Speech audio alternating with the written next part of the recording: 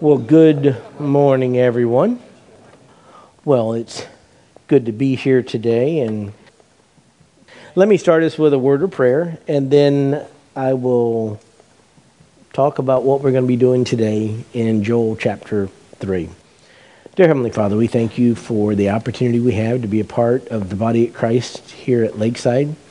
Lord, we thank you for the faithful shepherd you've given us in Pastor Steve, week after week, opening up your word and reminding us of truths that impact our lives. And we pray, Lord, that as we now have the opportunity to be in Sunday school together, thank you, Lord, that we can share prayer requests with each other and fellowship through prayer. And also, Lord, I thank you that we again get to open your word to the book of Joel.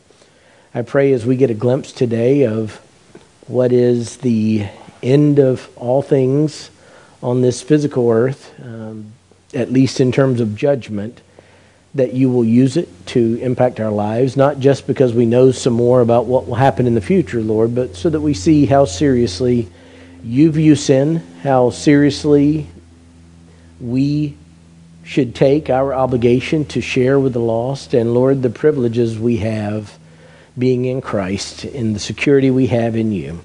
So we ask all of this in Jesus' name, amen.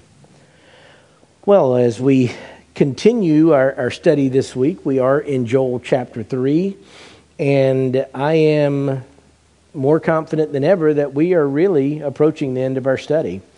We spent a lot more time covering in detail the first two chapters, and so as we've gotten to chapter 3, because of the foundation we laid, as I mentioned last week, I covered 8 verses last week, which is unusual for me. But because of the foundation we laid, we could go a little bit quicker, and we're going to continue to do that this morning. In fact, this morning we're going to cover 9 verses, verses 9 through 17, and that will leave just 4 verses in the book, which comprise a unit of thought. And so next week will be the conclusion of our study in Joel. That's a little bit sooner than I expected, but I am thankful to be able to bring another book to conclusion, and then the task will be to decide where we go from here. So I would appreciate your prayers as I think through some things. I have some ideas in my mind of some things that I might do or that I would like to try and do. It may involve more study in the Old Testament. It may involve me going back to a New Testament book, but just pray for wisdom. But as soon as I know where we're going, I will share that with everyone. But this morning, we're going to put all our focus on Joel. I'm covering a big chunk of Scripture, but I think it's susceptible to covering a lot at one time, again, because of the foundation we've already laid. So, let me remind ourselves where we left off in a quick overview of our study, and then also a reminder of what we did last week, because last week is central to understanding what's going on this week. As we've said over and over and over again, the book of Joel is really a picture in the first 2 chapters, particularly in the first part of chapter 2, of God calling his people to repent. The nation of Judah, the southern kingdom, had engaged in sin of some sort, such that God sent the locust plagues. And in chapter 2, God said, that was nothing. I'll send a foreign army against you. But even with the warning of judgment coming, God said, if you repent, you'll have peace. If you repent, things will be okay. So even though there was a warning, there was also hope mixed in. And as the book unfolds, we think probably that generation did repent, although subsequent generations turned back to their sin.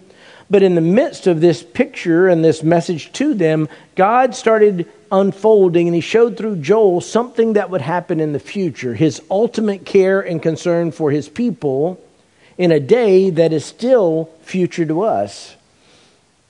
In chapter 2, verse 27, it says, thus you will know that I'm in the midst of Israel, and that I am the Lord your God, and there is no other, and my people will never be put to shame. And that really frames all of chapter 3. The end of chapter 2 is framed by that, and it's all pointing forward to that future day when God sets everything right.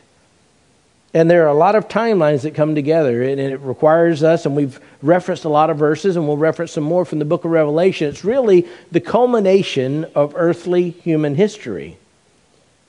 It involves the Great Tribulation. During the period that we believe in Great Tribulation is when the verse in Romans that all Israel will be saved will come together. Those that remain at that time will be saved, and God will bring them back to Israel, and God will address those who have hurt and oppressed his people.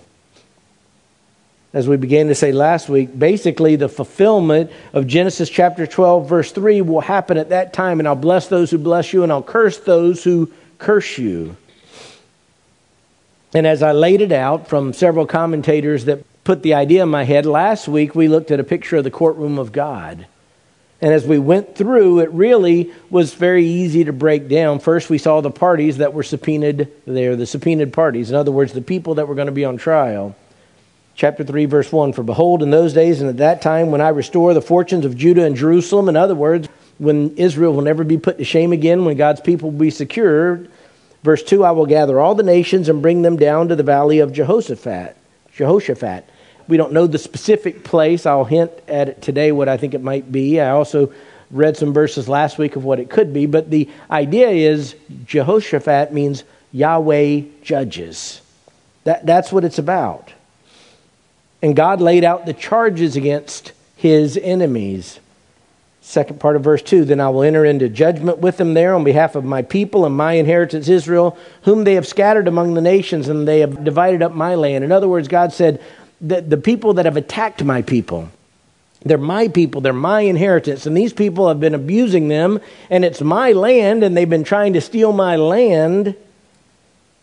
God says there's going to be judgment for that. And then he laid out some of the evidence. The evidence was presented. Verse 3, they have also cast lots for my people, traded a boy for a harlot, and sold a girl for wine that they may drink. In other words, human life had no value. God's chosen people, who were precious to him, the apple of his eye, were treated as nothing. Like party favors. They were gambled away, rolling the dice just to get a jug of liquor to get drunk or to have a night of sexual sin. And then God, he personalized it by pointing out some of the nations around Israel that historically had oppressed them. Verse 4, moreover, what are you to me, O Tyre, Sidon, and all the regions of Philistia? That was Phoenicia and Philistia that were around Israel, and they had historically been enemies. They were wealthy, they were trading. And God says, are you rendering me a recompense? In other words, what are you doing to me? These are my people, this is my land. What did I do to you? You trying to pay me back? And God made it clear he would get them back. But again, more evidence. Since you have taken, verse 5, my silver and my gold, brought my precious treasures to your temples, and sold the sons of Judah and Jerusalem to the Greeks, in order to remove them far from their territory. And it really is the picture of the historical abuse of God's people. God called Abraham's physical descendants through Isaac, his chosen people. God showed Abraham, this is the land, east, west, north, south, this is your land. And yet the history of the Jewish people, besides their own sin, was foreign nations attempting to take the land, disperse them, scatter them. It happened thousands of years ago. It's happened in some of our lifetimes. And it continues to happen today as countries want Israel wiped off the map. So God's the prosecutor. He's summoned them to the courtroom. He's laid out the evidence. He read them the charges. He laid out the evidence. And now he renders the verdict. Verse 7, behold, I'm going to arouse them from the place where you have sold them and return your recompense on your head. In other words, I'm going to use my people to do justice. Verse 8, also I will sell your sons and daughters in the hands of the sons of Judah, and they will sell them to the Sabians, to a distant nation, for the Lord has spoken. In other words, God is basically saying you're going to get what's coming to you. What you tried to do to them, they're going to do to you. You can almost picture that picture from the book of Esther where the bad guy builds the scaffold thinking he's going to kill the good guy, and God returns everything, and next thing you go, whoops. That's what type of picture is being presented here. We don't take our own revenge because vengeance is mine, I will repay, says the Lord, and God is showing the picture of this is the repayment. And that sets the stage for us to go through these 9 verses today, because today, in essence, continuing with that theme, that courtroom motif, so to speak, the legal system at work, divine justice being executed, today we basically see the verdict carried out. That really is the heading. The verdict is carried out. And so as we begin to go through this, that's the big picture. These are the guilty parties that God's gathering together, and they are guilty, and He's going to carry out the sentence. So first, there's three parts of the verdict being carried out, but the first is the condemned are brought forth. The condemned are brought forth. Beginning at verse 9, proclaim this among the nations, prepare a war, rouse the mighty men. Let all the soldiers draw near, let them come up. Beat your plowshares into swords and your pruning hooks into spears. Let the weak say, I am a mighty man. Hasten and come, all you surrounding nations, and gather yourselves there. Bring down, O Lord, your mighty ones. Let the nations be aroused and come up to the valley of Jehoshaphat. Now, a lot is happening here, and some of the language isn't necessarily how we speak, but I think you'll see quickly what is happening. So first, God is basically giving an order to someone saying, let's gather people together. Proclaim this among the nations, meaning all those nations that He's going to judge. He says, prepare a war, rouse the mighty men, let all the soldiers draw near, let them come up. In other words, God is inviting all of His enemies to come for a battle. He's telling them, look, bring your best, bring your strongest. You hate me, you hate my people, here's your opportunity. Come do your best. God is giving the orders. It's not clear exactly who He's saying this to. Someone is to proclaim among the nations, and what's interesting is as you read through Scripture in different parts, there are times when God uses holy angels to move people into the place that He wants, and there are times that even demons with their own wicked schemes are actually playing into what God ultimately wants to happen. There's a picture that I think could be illustrative of what is going on here in 1 Kings chapter 22. And it's a vision that a prophet named Micaiah had about God trying to get Ahab, a wicked, wicked king, into a battle. 1 Kings 22, verse 19, Micaiah said, therefore, hear the word of the Lord. I saw the Lord sitting on His throne and all the host of heaven, just the angels, standing by Him on His right and on His left. Verse 20, the Lord said, who will entice Ahab to go up and fall at Ramoth Gilead? And one said this while another said this. Verse 21, then a spirit came forward and stood before the Lord and said, I will entice him. The Lord said to him, how? And he said, I will go out and be a deceiving spirit in the mouth of all his prophets. Then he said, you are to entice him and also prevail. Go and do so. Verse 23, now therefore, behold, the Lord has put a deceiving spirit in the mouth of all these your prophets, and the Lord has proclaimed disaster among you. Perhaps God would be doing something like that. But from a human perspective, the armies that are gathering don't even realize God's a part of it. They just hate Israel. They want to destroy and finally take care of business and wipe everything off the map. What we're seeing behind the scenes, that even though from a human perspective it's just powerful nations gathering together to finally give Israel what they think they deserve, God's the one that's actually saying, let's come over here. Let me get you to where judgment's going to happen. God, as it were, is bringing them to the gallows, to the gas chamber, to the electric chair, and they don't have a clue.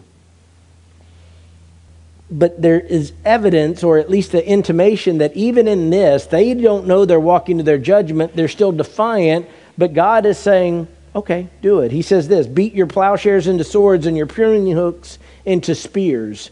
Now, these are agricultural images, and if you've read your Bible a lot, those things are relatively familiar. But it's interesting because what Joel does is reverse something that both Isaiah and Micah prophesied about. Both Isaiah and Micah prophesied about a time when God's people wouldn't need weapons anymore because they were safe. Isaiah 2:4, and he will judge between the nations and will render decisions for many peoples, and they will hammer their swords into plowshares and their spears into pruning hooks. Nation will not lift up sword against nation, and never again will they learn war. Micah says almost the exact same thing in Micah 4:3. One day there won't be a need for weapons. You can get rid of the weapons because there's no more wars. God will have prevailed. But it's not this day. In fact, God is in essence inviting the nations, look, do your best. Make your war implements. It's almost as though God, in a holy way, not a trivial way, is baiting his enemies. They want to do this. They want to fight against his people. They want to conquer his land. And God's saying, okay, bring everything you have. One commentator referenced something that I think at least creates the imagery, because it's hard for us to think in terms of agriculture. Most of us, some may have, but most of us didn't grow up on farms. But there was a reference to the fact during World War II, every scrap of metal was valuable. There were scrap drives and metal drives because what did we need? We needed to make bullets and tanks and planes and jeeps and everything and ships. In a similar way, God's just saying to them, look, take everything you have and turn it into a weapon because this is going to be a big battle. Be ready. And again, this isn't a situation where they don't want to fight. They want to destroy God's people. They want to destroy Israel. They're looking for the fight. In fact, there's a little phrase in the verse that says, let the weak say, I am a mighty man. And what's being portrayed here is this: even those who aren't capable warriors in these heathen, wicked nations are so confident that they say, I'm ready, I'll fight. It's not quite the same thing, but if you saw the movie Captain America before he got transformed, he was a little scrawny guy. He kept trying to enlist because he wanted to go fight the Germans. But God's saying, let's go. You want this. Be prepared, be ready, bring all your best. Verse 11, hasten and come, all you surrounding nations, and gather yourselves there. Then there's this phrase, bring down, O Lord, your mighty ones. In other words, as some commentators said, the picture is showing of the opposing armies being invited to come for war, and then Joel just intercedes, and God, bring your troops. They're summoned by God's ordained plans, but in their mind, again, they think they're in charge. Hasten, gather yourselves. Again, this is willing. This isn't a situation of somebody being forced into war. They want to fight. What they don't realize is you can't win a fight with God. His mighty ones are so much more powerful. In many respects, many people think he's talking about his holy angels. Certainly God can use regular armies, but God does things also with his angelic armies. It's interesting because we're going to read in just a second. And I mentioned before that God can use a holy angel like he did with Ahab to entice someone to come and fight. But it seems like in this battle, maybe some of that is working from a holy angel perspective, but also fallen angels. Everybody in the spirit world understands this is the one fight for everything. There's a passage in Revelation 16, and it talks about this. And it seems like it's showing what it will look like behind the scenes with some fallen angels trying to stir up the armies to come fight. And I saw verse 13 of Revelation 16, and I saw coming out of the mouth of the dragon and out of the mouth of the beast and out of the mouth of the false prophet 3 unclean spirits like frogs, for they are spirits of demons, performing signs which go out to the kings of the whole world to gather them together for the war of the great day of God the Almighty. So this is just building and building and building. And God's saying, bring all your armies. And the demons whispering to the leaders of those armies saying, yeah, this is our chance. Let's go. And God could, of course, just speak a word and wipe everything out. But he often, as I mentioned before, uses holy angels. And I can't help but think, based on some of the imagery in the book of Revelation, that perhaps what's going to be occurring during this battle is something along the lines of the picture painted by the prophet Elisha. If you remember, there was a time when the small collection of Israelites were surrounded by a massive army. And one of Elijah's servants was very scared, and Elisha didn't seem to be. And in 2 Kings 6:17, it's a longer section, but I'll just read this. Then Elisha prayed and said, "O Lord, I pray, open his eyes that he may see." In other words, his fearful assistant who was scared to death, Elijah said, "God, show him what's really going on." And the Lord opened the servant's eyes, and he saw, and behold, the mountain was full of horses and chariots of fire all around Elisha. In other words, God's angelic armies were there. They didn't have anything to worry about because God was there. That's sort of the picture that's building here. We've had images on our TV screens of the Russian army as they've been invading Ukraine and doing things. But I think this goes way, way beyond that. This is more along the lines of something from World War II, or it's actually bigger than that, but of multiple countries all gathering together, and they're massing all of their armies in the land of Israel. Verse 12, "Let the nations be aroused and come up to the valley of Jehoshaphat, wherever that is," and perhaps this is the valley of Megiddo, or perhaps it's that picture I read last week where the Mount of Olives is split in two. Either way, it's in the land of Israel. That's where God's judgment, Yahweh's judgment, is about to play out. Revelation 16:16 describes the final battle, and they gathered them together to the place which in Hebrew is called Har-Mageddon, which we get the word Armageddon from. But this is an unbelievable picture. Armies from around the world massing together in this small place, ready to once and for all destroy Israel. And yet they can't comprehend, and they don't realize they're already defeated. They think they're coming to win. God's bringing them to the gas chamber, so to speak, the execution chamber, to carry out justice. So with the picture, the condemned are brought forth. They're there. And the second point today is this: the judge orders the sentence to be carried out. Second part of verse 12 makes it clear what's actually occurring. "For there I will sit to judge all the surrounding nations." From a human perspective, it's just another big war to end all wars. And you can imagine, as this is likely occurring at the end of the Great Tribulation period, humanity has already had upheaval that we can't even comprehend.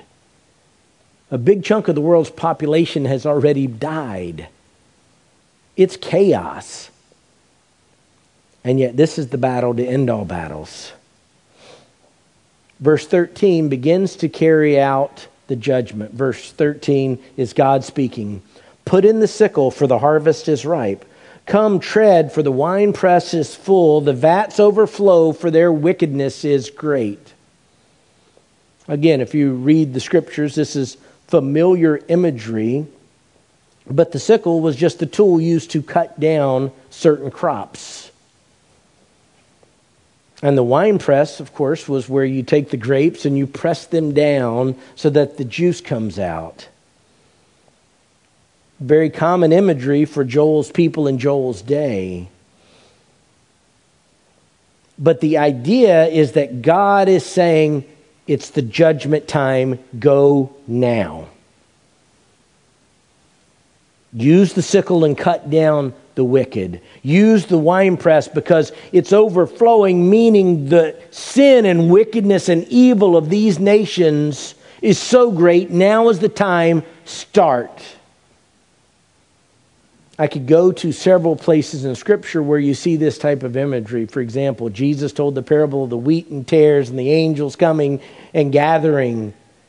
But there's a portion of the book of Revelation that I think is talking about the exact same thing that makes it very, very clear. It's in Revelation chapter 14, verses 14 to 20. Beginning at verse 14. "Then I looked, and behold, a white cloud, and sitting on the cloud was one like a son of man, having a golden crown on his head and a sharp sickle in his hand. And another angel came out of the temple, crying out with a loud voice to him who sat on the cloud, 'Put in your sickle and reap, for the hour to reap has come, because the harvest of the earth is ripe.' Then he who sat on the cloud swung a sickle over the earth, and the earth was reaped. And another angel came out of the temple which is in heaven, and he also had a sharp sickle. Then another angel, the one who has power over fire, came out from the altar, and he called with a loud voice to him who had the sharp sickle, saying, Put in your sharp sickle and gather the clusters from the vine of the earth, because her grapes are ripe. Verse 19, so the angel swung his sickle to the earth and gathered the clusters from the vine of the earth and threw them into the great winepress of the wrath of God. And the winepress was trodden outside the city, and blood came out from the winepress up to the horse's bridle for a distance of 200 miles. Can't comprehend that much blood. But the picture that's being painted that was shown to the Apostle John, I believe, is just more detail on the picture that was shown to the prophet Joel. At that moment, and again, I'm limited because I can only use the images I have in my own mind of our forms of capital punishment, but the hangman pulls the lever and the trap door opens. Or they hit the button and the injection's going in the arm. Or a few years ago, you flip the switch and the electricity starts flowing through the convicted criminal. All of that is occurring in an instant to these nations. They're guilty. And they thought that they were gathering to win a great battle. And the picture shifts very drastically because God's spoken, and you could imagine in an instant they realize, uh-oh. Verse 14, multitudes in the valley of decision. For the day of the Lord is near in the valley of decision. The sun and moon grow dark and the stars lose their brightness. It's a picture of terror and chaos that suddenly envelops the battlefield. Multitudes, repeated, multitudes is just showing the endless sea of humanity gathered in those foreign armies. Turbulent, unrest, as one commentator said. There's energy, there's activity. You could almost, the nervous excitement right before a battle starts, and then suddenly somebody turns out the lights supernaturally, literally. You can imagine the change of tone. On the one moment, they're all excited and bragging, and they're excited to go to war to finally defeat their enemies, so they think, not realizing that, we're in the execution chamber.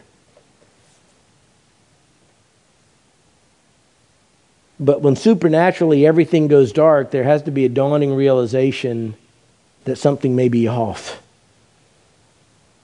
And then verse 16, we read this. The Lord roars from Zion and utters his voice from Jerusalem, and the heavens and the earth tremble. Again, I don't know what that would literally be like.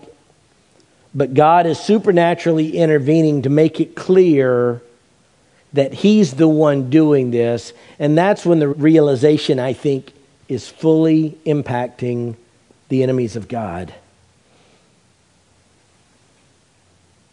What looked like just another human battle that would finally put an end to something, suddenly the equation has changed and God intervenes.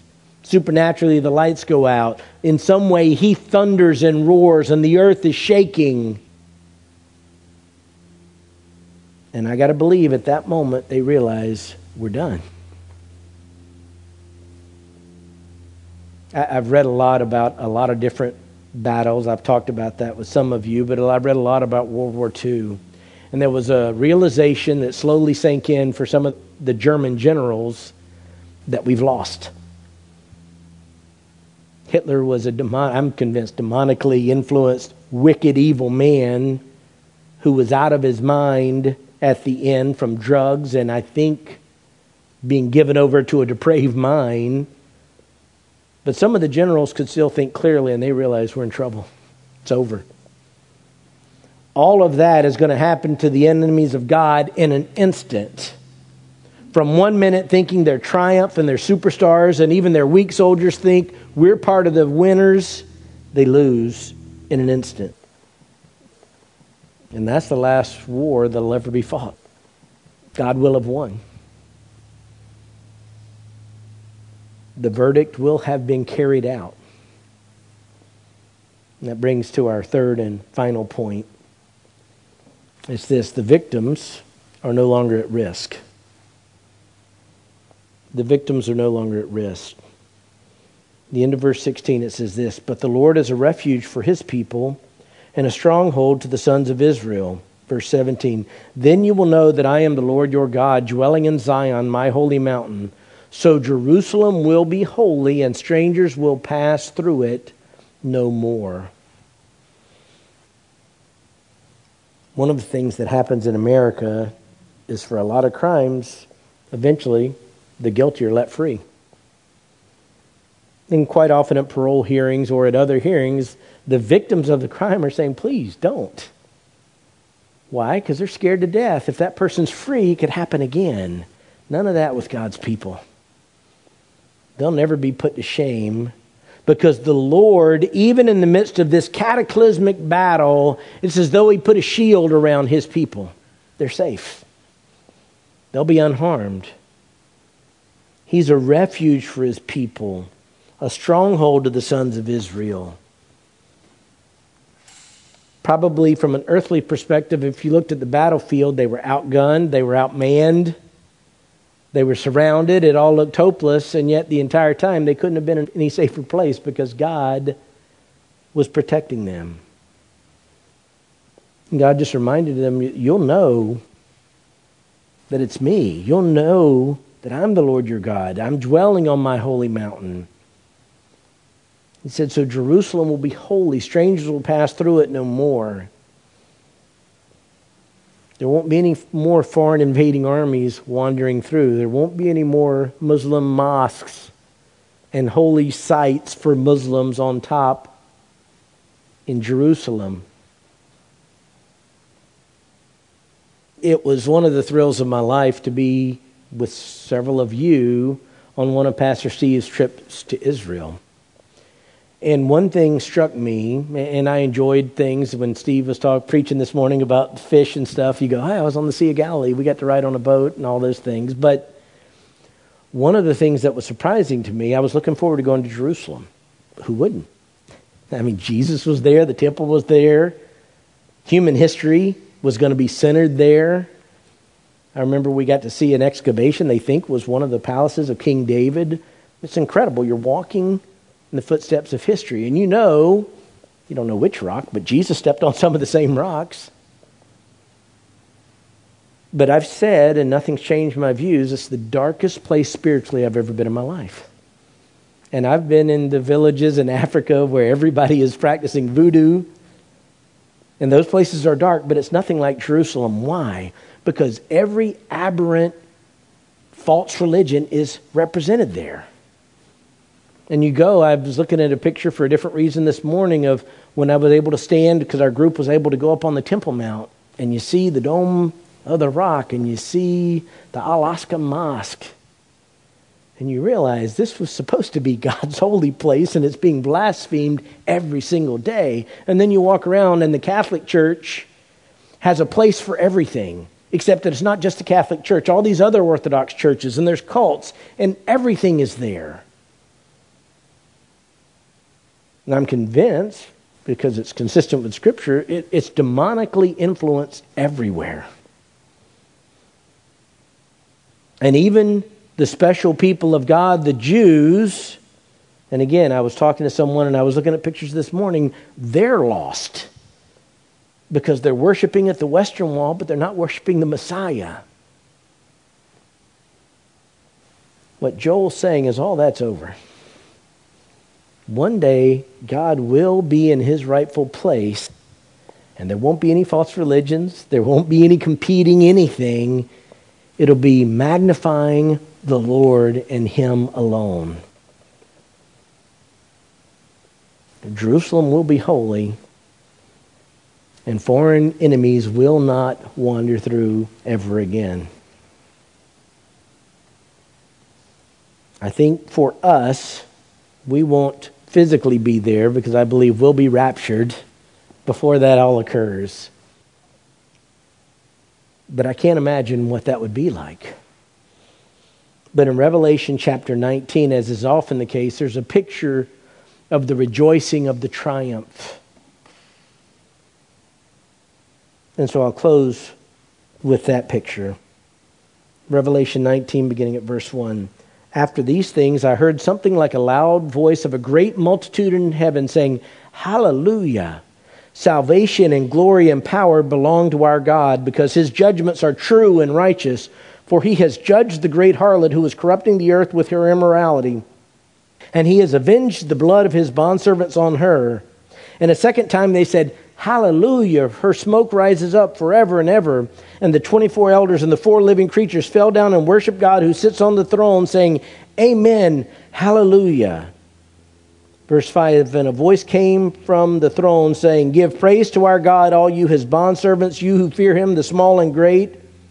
Then I heard something like the voice of a great multitude, and like the sound of many waters, and like the sound of mighty peals of thunder, saying, Hallelujah, for the Lord our God, the Almighty, reigns. Please join me in prayer. Dear Heavenly Father, we would rejoice if today was the day that Christ came and took his church. Lord, the world we live in is upside down.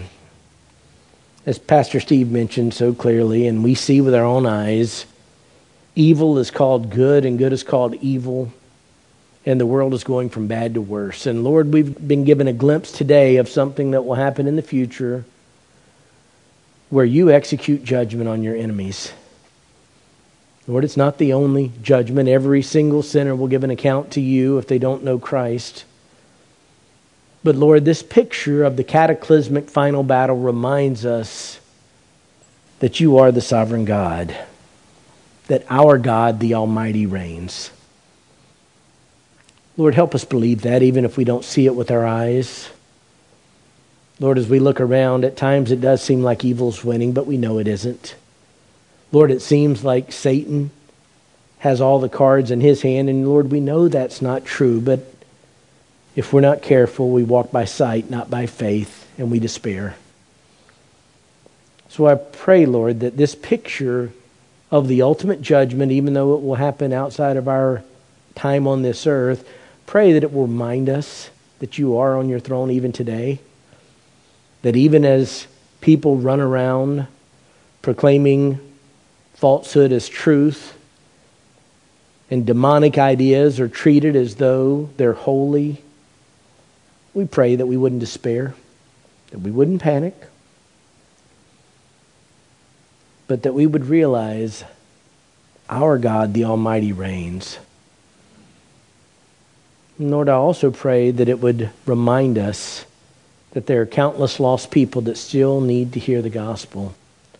Lord, let us be instruments of taking the gospel to others, both in our personal evangelism as you give us opportunity, but also in supporting the missionaries of Lakeside in the evangelistic efforts and the outreach. Lord, we pray that as long as you tarry, you will use us to advance your kingdom here on earth. We ask all these things in Jesus' name. Amen.